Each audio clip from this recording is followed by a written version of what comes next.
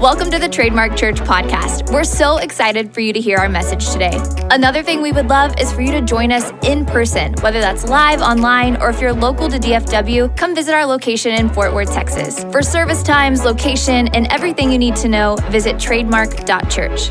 We hope today's message encourages you and helps you live a more fulfilling life in Jesus. Considering deeper who it is that Jesus is and what he's worthy of.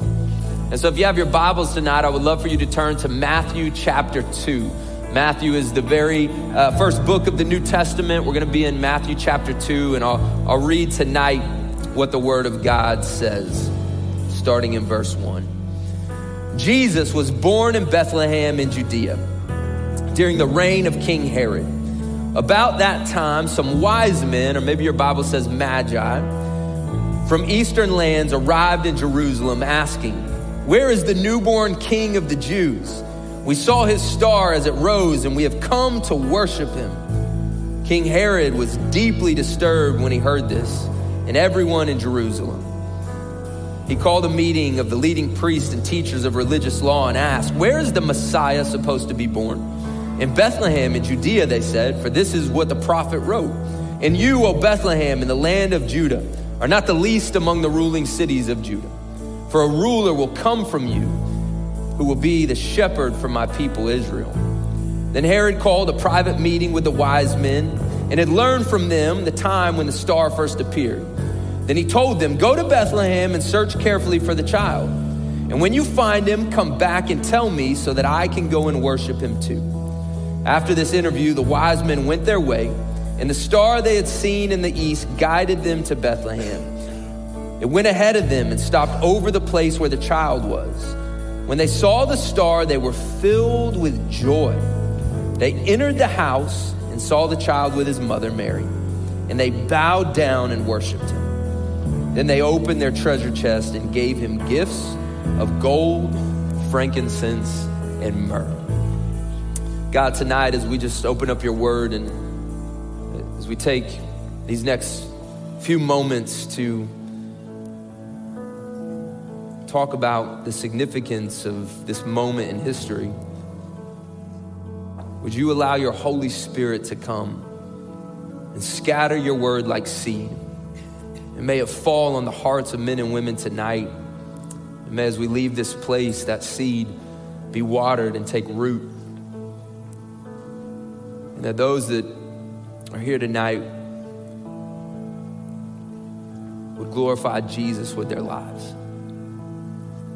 So Holy Spirit, come. Let these be your words, not mine. In Jesus' name we pray. Amen and amen.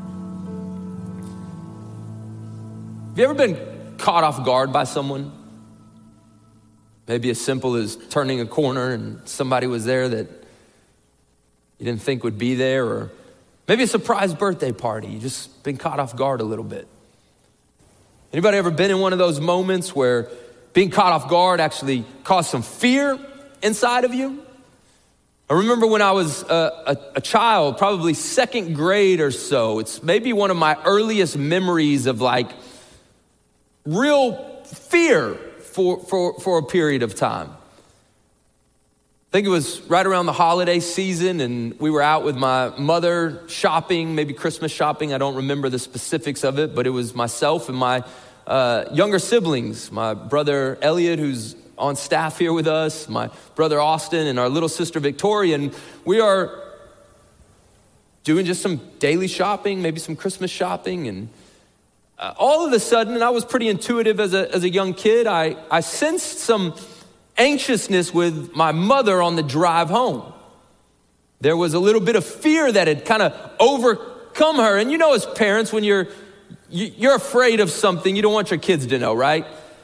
If you get anxious about something or you're a little worried about something, the tendency is to like just hope it passes by so the kids don't like catch wind and they start to panic as well. Well, my mom was driving somewhat fast on these roads into our neighborhood, and she was checking the rearview mirror constantly. And I could sense that something was wrong. We pull onto our street, and immediately onto our street, she is just clicking the garage opener. Like open. The garage begins to open, and as we're pulling in to the garage, this car that we didn't recognize stops right in front of our home, like right in front of the driveway, and a man begins to get out of the car, and my mother is trying to like close the garage, and she's telling us, kids, get in the house. So we're scrambling to get the seatbelt off, and we're rushing in, and I look toward the lowering garage, and I see the legs and some boots, and then these hands, these hands of a man come under the garage. And we're darting in the house, trying to lock the door. Petrified, about to call 911. Well, it turns out that my grandparents had flown in from California to surprise our family and randomly ended up on one of the same roads, recognizing our car, and followed us home. Completely taken off guard. You know, when the wise men, the Magi, roll into Jerusalem, everyone is taken off guard. I don't want to destroy your lovely view of the nativity scene, but tonight we're going to talk a little bit about the reality of this situation. In all likelihood, these wise men were not just three. There were multiple wise men on this journey. And the truth of the matter is they probably actually didn't come in on camels. They may have had camels with them, but the wise men were probably not riding camels. It was more likely that they were actually riding Arabian horses. So more than Christmas scene, think like Aladdin. And these guys were probably rolling very deep with an entourage of people carrying supplies. This was a long journey, over 1,000-mile journey through the desert to get to Jerusalem for them, coming from the east. And they arrive in Jerusalem and they ask, where is the king? Now, the good chance was that when they arrived in Jerusalem, they just began asking people that they saw. They're riding into the city. People are looking, they're wondering who these people could be. And you got to remember, this is an era of time where like the world is a little unstable.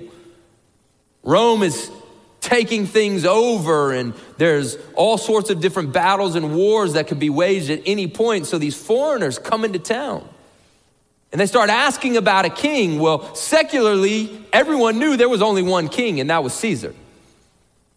But locally in Jerusalem, as they're asking, hey, where is this child that's been born king of the Jews? Herod's like, wait a second, I'm king of the Jews. If you know anything about King Herod, he was a ruthless individual. He had his wife killed and his 2 sons killed at one point because he thought they were conspiring against him. Any hint of anyone who may have been like encroaching upon his throne or his territory, he would do away with. In fact, when Herod died, when he was on his deathbed, he ordered the execution of dozens of noblemen because he said no one would mourn his death, but somebody would cry. The guy was ruthless. And it says that he and all of Jerusalem are disturbed. Do you know what this word disturbed actually means? It means to be visibly shaken. These guys come into the palace and they say, we're looking for the king of the Jews. And they're shaken with fear. Herod's shaken with fear, and everyone with him. And tonight, what I want to do is I want to just talk about these men, these wise men, whether there were 3 or there were 30, it doesn't matter. I want to talk about them and the reason that they came. Who were these men and why had they come to Jerusalem? Why had they packed up this entourage of people and traveled over 1,000 miles through the desert to come to this place?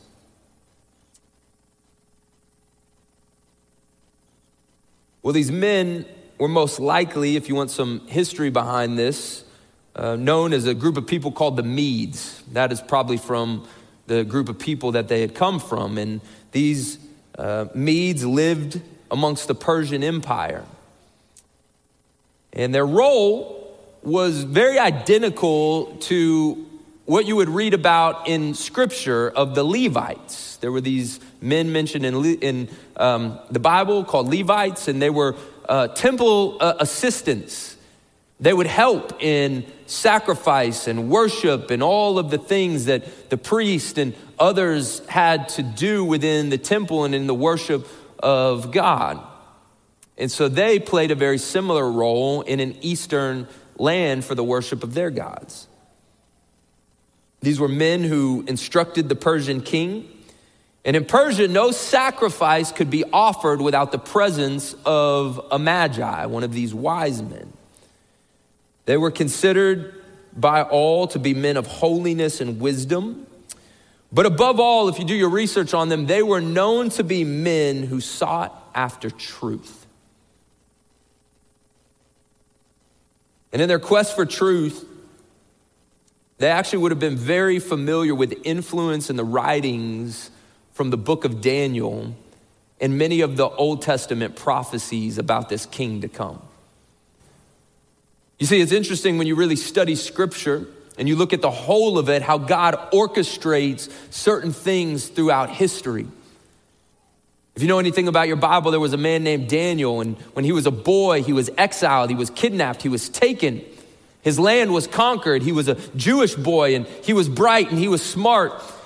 And he was brought into this foreign land in the east, in Babylon, where he served the kings with his friends, who you might know as Shadrach, Meshach, and Abednego. And Daniel was given favor by God in this foreign land, and he remained in this foreign land, and he served dynasty after dynasty after dynasty, from a young boy, a teenage boy, into his late 80s most likely. He served every king, and he had great influence in this area. And so if you were from the east and you were a seeker of truth, the influence of Daniel would have had its fingerprint all in the literature and all in the writing. They would have been familiar with the prophecies of Jesus. Now, it's one thing to read about something, but it's another thing to truly seek out the significance of it.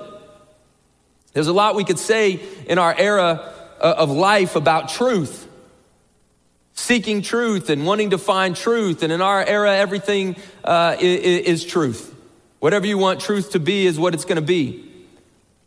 And if it's your truth, then just adopt it as your truth. But if everything is truth, then there really is no truth. And so the reality is that we need to learn from these wise men, and we need to be seekers of truth.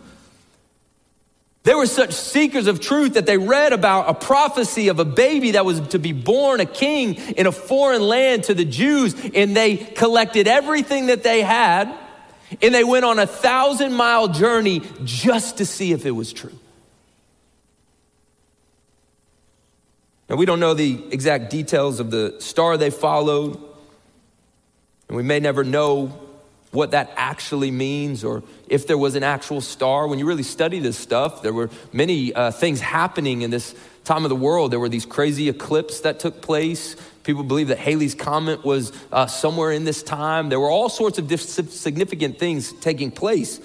We won't ever fully know the details, but what we do know is that these men were seekers of truth, and there was something based on the knowledge that they had that had beckoned them, pulled them, called them to go find out if it was true that there was going to be a king born in this place called Bethlehem.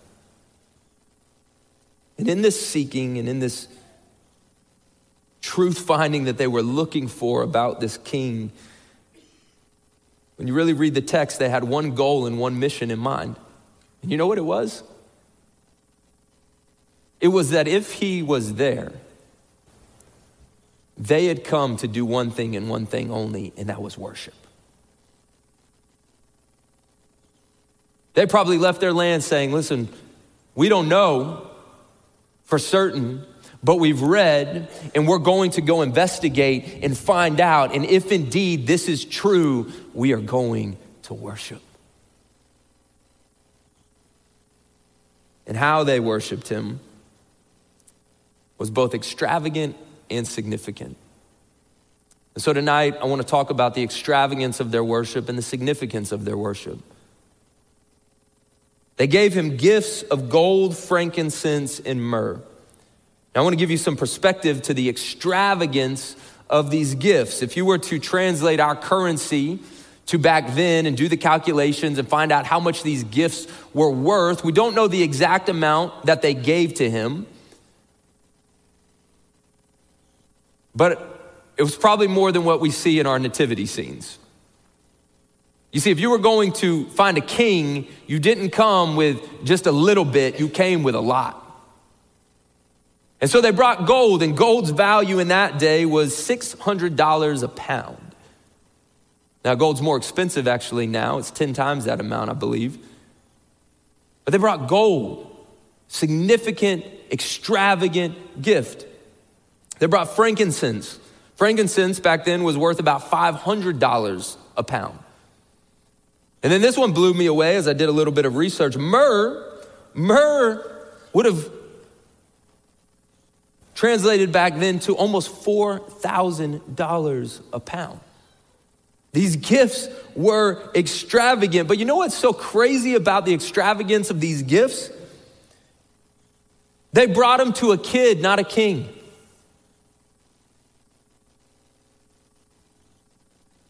You don't bring gold and frankincense and myrrh to a baby, to a little kid. You bring these extravagant gifts to a king who sits on a throne. You bring these gifts to a king who has an established kingdom. Yet they brought them to a baby. And you know why? Because they believed in who the baby would become. They didn't need to see him on a throne. They didn't need to see him walk on water. They didn't need to see him raise the dead. They didn't need to see him do anything to prove who he was. It was their faith that led him to him, and it was their faith that caused them to worship. Does your faith in who Jesus is cause you to worship and worship extravagantly? Now, I'm not saying that we have to bring expensive gifts to Jesus. I'm not that type of preacher. But if you do have some gold and you want to leave it, you're more than welcome to.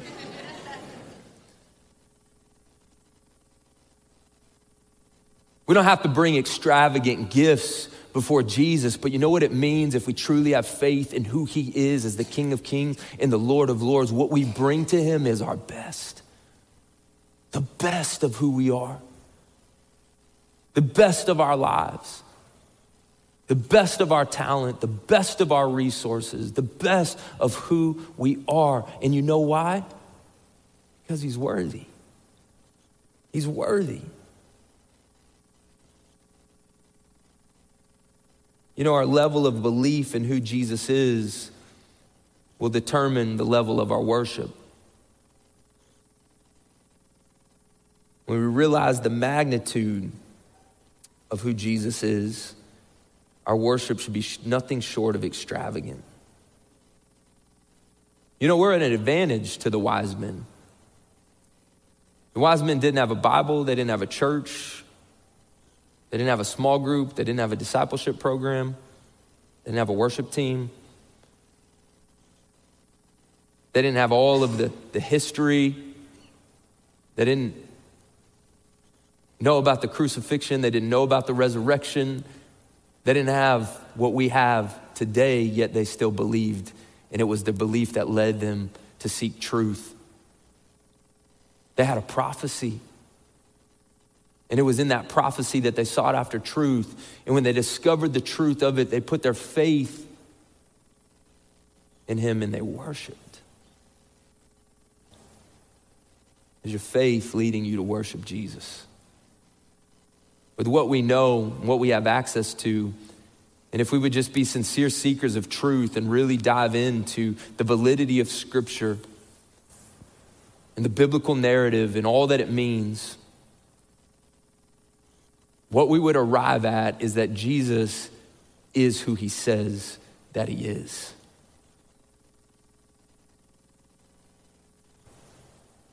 Do we worship him? They worshiped him. They worshiped a baby, believing in who he would become. That's faith. But they also worship him with great significance. They may not have known the significance of their gifts, but there is great significance in the gifts that they gave to Jesus. And I hope that maybe what you get from tonight will, each year as you come to Christmas and you see the nativity scene and you think about the gold, frankincense, and myrrh, 3 items that kind of just breeze through our mind at Christmas or when we read the narrative here. But when you really think about these gifts, there's great significance because they speak to who Jesus is and they can serve as a reminder to us of who he truly is. So there's 3 things that these gifts speak to, and the first is this: Jesus is king.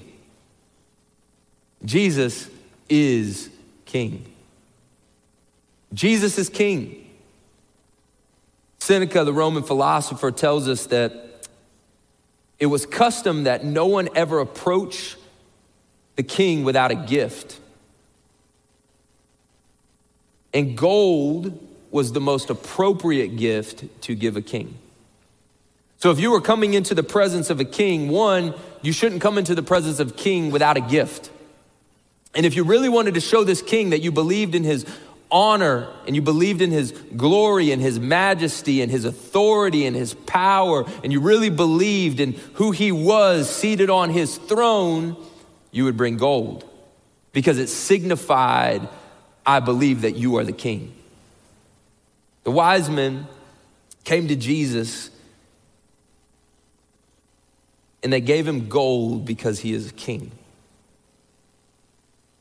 When we come to Christ, when we show up in this place each Sunday, when we pray, when we think about our lives as Christians, one thing that we should never forget is that Jesus is king. He is King of kings. He is Lord of lords. He is king. And as king, you know what that demands of us? Total submission to his lordship. There's a story of a great British admiral by the name of Nelson, who is known for treating his vanquished opponents with great kindness and respect. This guy was known for conquering other ships and being this just great master military mind. And most of the time when we see these great generals or admirals, what happens is they can be very ruthless to the people that they conquer. But he was known for his compassion and his kindness to those that he conquered. After one of his naval victories, the defeated admiral was brought aboard Nelson's flagship and onto Nelson's quarterdeck. Knowing Nelson's reputation for courtesy and thinking to trade on it, he advanced across the deck with hand outstretched as if he was advancing to shake hands with an equal. Nelson's hand remained by his side. Your sword first, he said, then your hand. You know, church, before we can ever be friends with Jesus, we have to submit to Jesus. When we approach Jesus, we have to remember Jesus is king. I said this a few weeks ago. There's a lot of people that want Jesus to save them, but there are very few people that truly want to submit to him. We love Jesus in the manger and we love Jesus on the cross, as well we should, but sometimes we don't love Jesus sitting on the throne. Because what that means is we have to submit to who he is. The wise men brought gold because Jesus is king. The next gift speaks to us about Jesus as high priest. Jesus is king, but Jesus is also high priest. You know, the function of a priest in biblical times was to open the way to God and man. The actual word priest in Latin is pontifex, and it actually means bridge builder. So the role and the purpose of a priest is to build a bridge between man and God and man. They're kind of the mediator between God and man.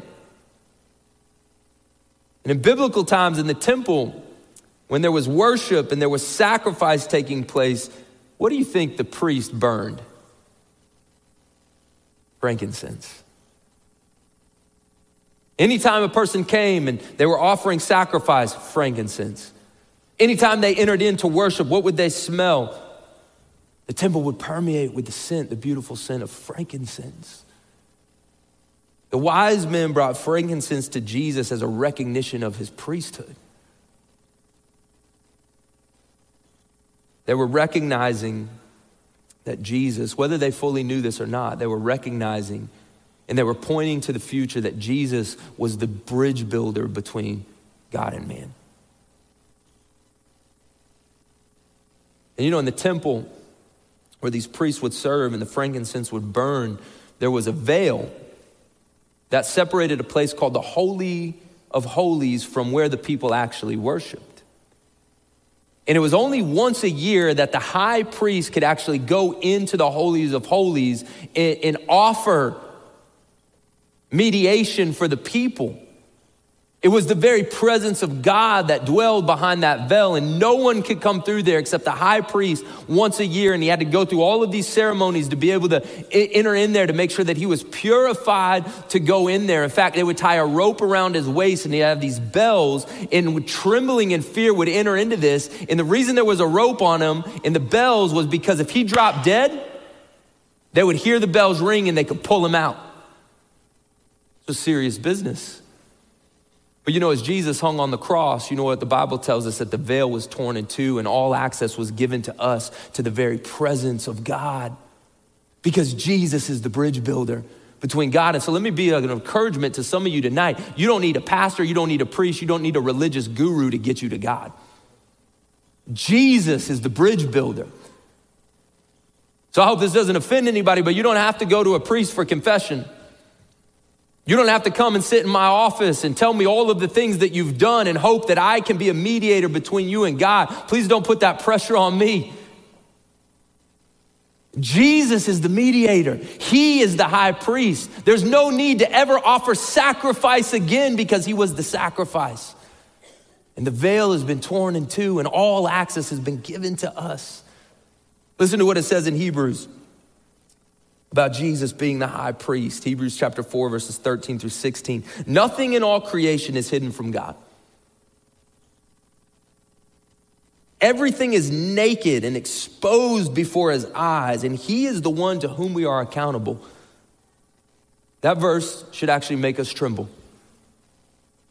That all the sin, all of the mistakes, all of the things of our lives are exposed before God. Even if they're hidden to everyone else, they are exposed before a holy God.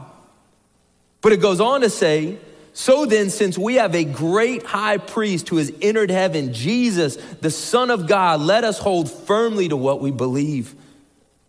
This high priest of ours understands our weakness. You know why? Because he came to be like us. For he faced all of the same testings we do, yet he did not sin. So let us come boldly to the throne of our gracious God.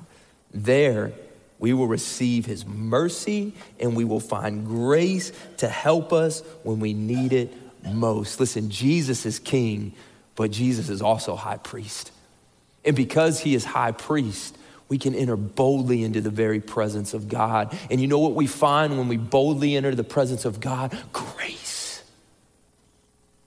I don't know about you, but I need grace.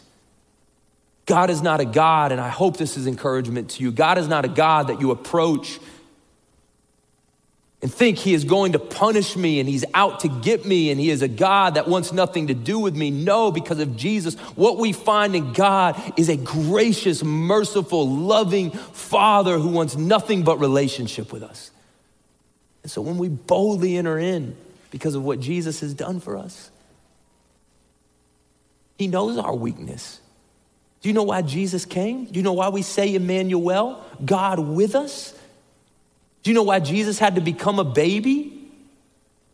Maybe that's a question you've asked. Why didn't Jesus just come on a glorious cloud and enter into existence and make himself known? No, because he needed to experience, wanted to experience. Not that he needed to experience it. He wanted us to know that he understands what it means to be human. He understands what it means to be tested. He understands what it means to be rejected. He understands what it means to be tempted. He understands what it means to go through pain. He knows what it means to experience death. He understands our human condition. Yet in it, he did not sin.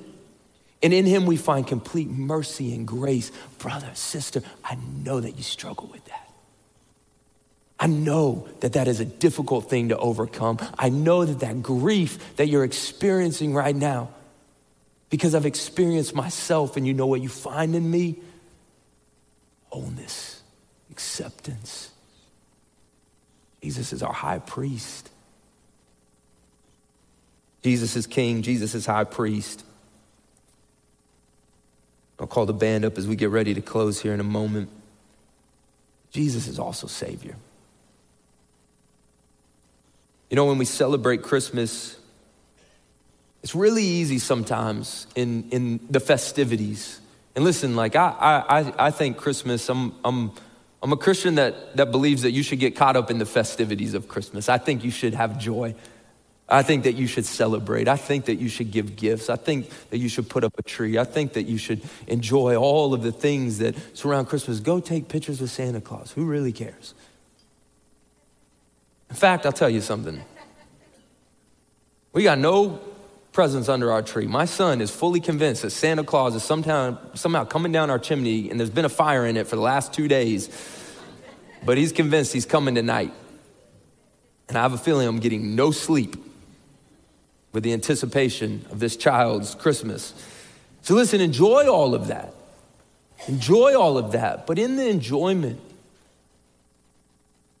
don't forget the reason Jesus came. He was born as a baby, and it was a miracle. But he was born as a baby to experience our human condition and to die. Jesus came to die. The mission of Jesus' life was to go to a cross and to hang on it for you and I. That was the mission of Jesus' life, to reconcile humanity to God. Jesus is Savior. You know, when the wise men gave myrrh, it was a gift that spoke about Jesus' death. And it's interesting, it's prophetic. Myrrh was used in those days for embalming bodies. And yeah, it had great value, it was worth a lot of money, and so maybe they just brought it because they knew it would help Joseph and Mary in this situation. Maybe they brought it just because it was something that they used in their trade or whatever it may be, but I don't think so. I think they brought it because it was prophetic. Why would you bring something to embalm a body to a baby? Because it was prophesying to what this baby would become, the Savior of the world, crucified on a cross. You see, every step of Jesus' life was leading to the cross. The first cry in Mary's arms was a step toward the cross. The first mama and the first dada was a step toward the cross. The first physical steps. The young boy sitting amongst the elders, and they're in awe of the questions he's asking, was a step toward the cross. Jesus lived 30 years of his life in obscurity, working in a carpenter's shop, taking care of his family. And then for 3 years, he comes into the human scene, the known scene. He says, repent and turn to God. God has what's best for you. God loves you. It's why I came. And I'm gonna have to die for you. But I do it for the future glory. I do it because I know that if you'll put your faith and your belief in me, you'll be with me forever. You know, there's a painting that I found It was done in the 1800s. It's gonna come up on the screen here. The artist's name is Holman Hunt, and the painting's title is The Shadow of Death. And what the artist wanted to do in this painting was to depict the reality of Jesus' life. And the star above Jesus' head is in there strategically and purposefully to remind us that it was the wise men that sought out to this baby, and that baby, every step of his life, was leading to a cross. What the artist was trying to accomplish is Jesus, working in his carpentry shop, is standing up to stretch his limbs from working on whatever it was that he was working on. And as he stretched out his arms, the light cast a shadow on the back wall against the very type of tools that would be used to nail Jesus' hands to a cross. And at his feet, there's a headband, and it's red to signify the bloodied crown of thorns that would sit upon his head. And his mother Mary there, kneeling beside him, shielding her eyes from what she knew was coming, is a depiction of what she truly experienced at the foot of the cross. Her baby, grown up, cherishing all of these moments in her heart, knowing that he would die to be Savior of the world. The whole life of Jesus from his birth was leading him to a cross so that he could save men and women from their sins. And so as we celebrate this Christmas season, let us not forget that Jesus is King, Jesus is High Priest, and Jesus is Savior. You know, the wise men gave these gifts to a baby because they believed in who he would become. William Barclay says that gold for a king, frankincense for a priest, myrrh for the one who is to die. These were the gifts the wise men gave. And even at the cradle of Christ, they foretold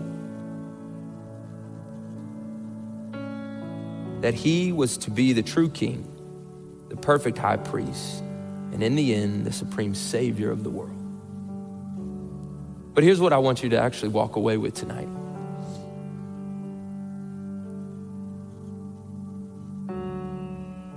It was God, the Father, who sent Jesus to earth. Jesus is a gift to us. He is a gift from God that is far greater than gold and far greater than frankincense and myrrh. Jesus is the gift that God gave to us. But listen to this, God did not give the gift of Jesus because of who we are.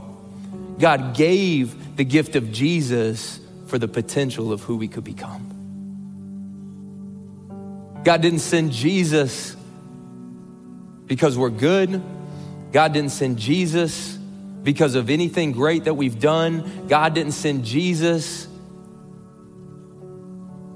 to us for any other reason than he knew that if they will put their faith in my son, I know who they can become.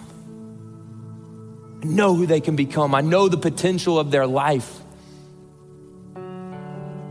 I know that the best will be for their life. I know the best will be for their marriage. I know the best will be for their family. I know the best will be for them if they will just receive the gift of my son.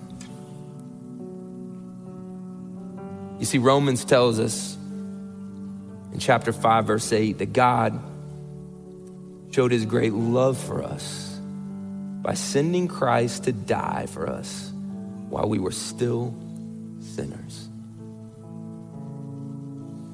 The wise men gave the gifts to a baby, believing in who he would become. Jesus is our gift from God because God believed in who we could become.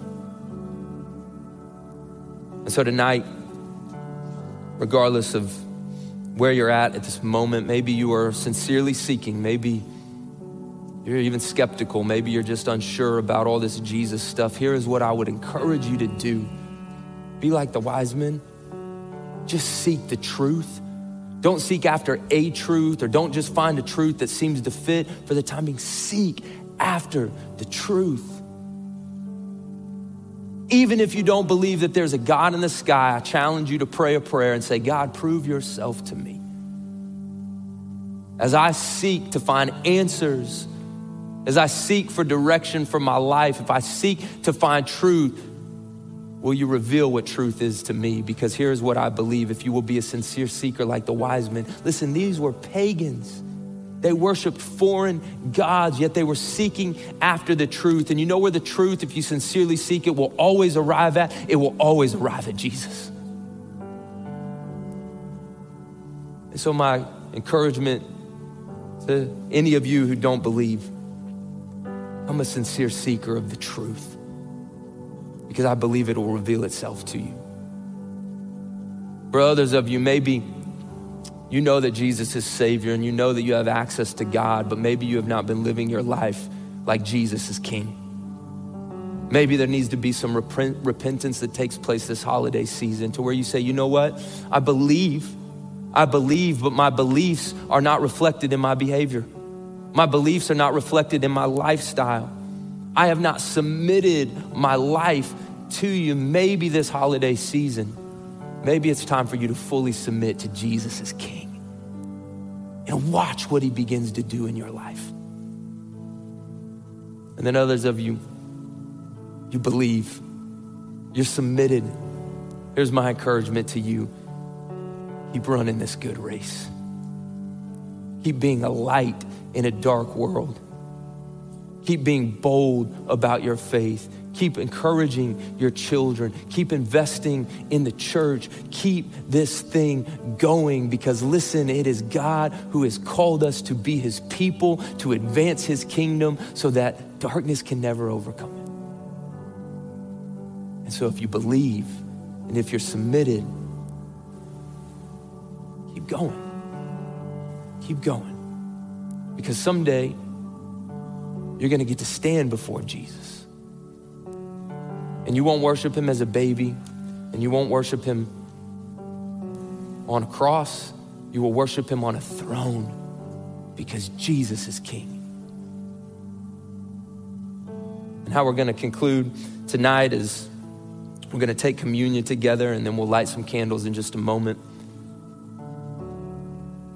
It's customary here at Trademark Church that every time we gather, we pause for a moment to remember the sacrifice of Jesus. If you're new with us tonight, communion's located in the seat back in front of you, or if you're on one of our front rows, it's right beneath your seat. You just peel the top layer back for the bread and the bottom layer for the cup.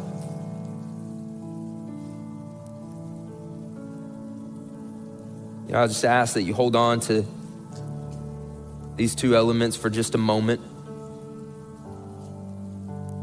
As I said, enjoy Christmas. I pray that when you wake up tomorrow, your household is filled with joy. I pray that breakfast is good. I pray that you got the gifts that you wanted. I pray that everything about tomorrow is awesome and significant and wonderful. I pray that over the next several days, you get to spend time with family and friends. But I also want to encourage you with something. In the festivities of Christmas and the joy of Christmas, this moment right here is just a reminder to us of why Jesus came. The Bible tells us that it was the joy set before him that he endured the cross. So Jesus wants us to be joyful, but he also doesn't want us to forget the cost of what it is that we celebrate. So I want to just give you just a little bit of space right now to make sure that in all of the things that surround Christmas, we have a moment just to tell Jesus, thank you. Thank you for leaving all of your glory in heaven. Thank you for putting on flesh so that you could identify with the things that we go through. Thank you for dying on a cross for me. Take a moment and give him thanks, and then we'll take the bread and the cup together in a moment.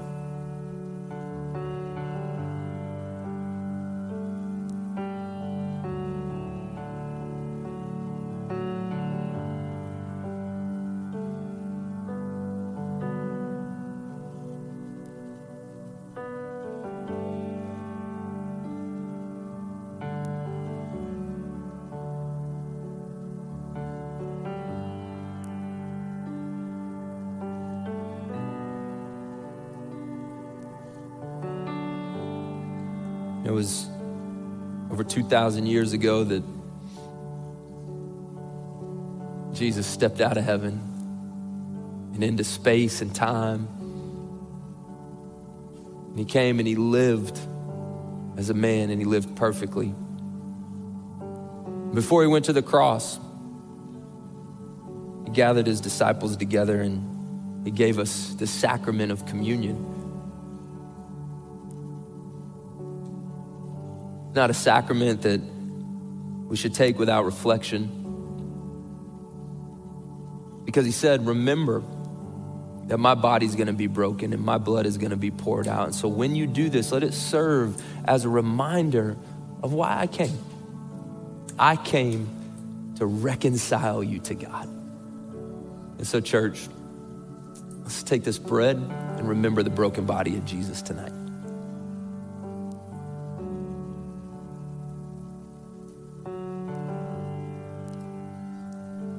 And then in the same way, let's take this cup and remember his blood that forgives our sins. Let's take the cup together.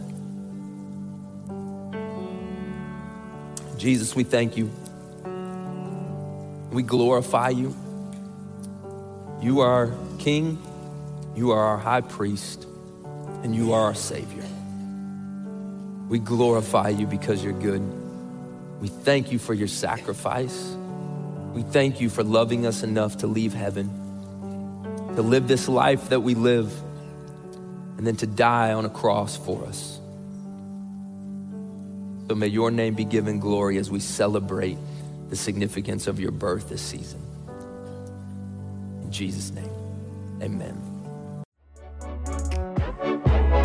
Thanks for listening to the Trademark Church podcast. If this message inspired you today, feel free to share with friends, leave a rating, and subscribe so you don't miss any of our weekly messages. This podcast and everything that we do at Trademark Church is only possible because of the generosity of those that call Trademark Church home. If you would like to give to the work that God is doing through Trademark, please visit trademark.church. Thanks again for checking out the podcast, and we'll see you soon.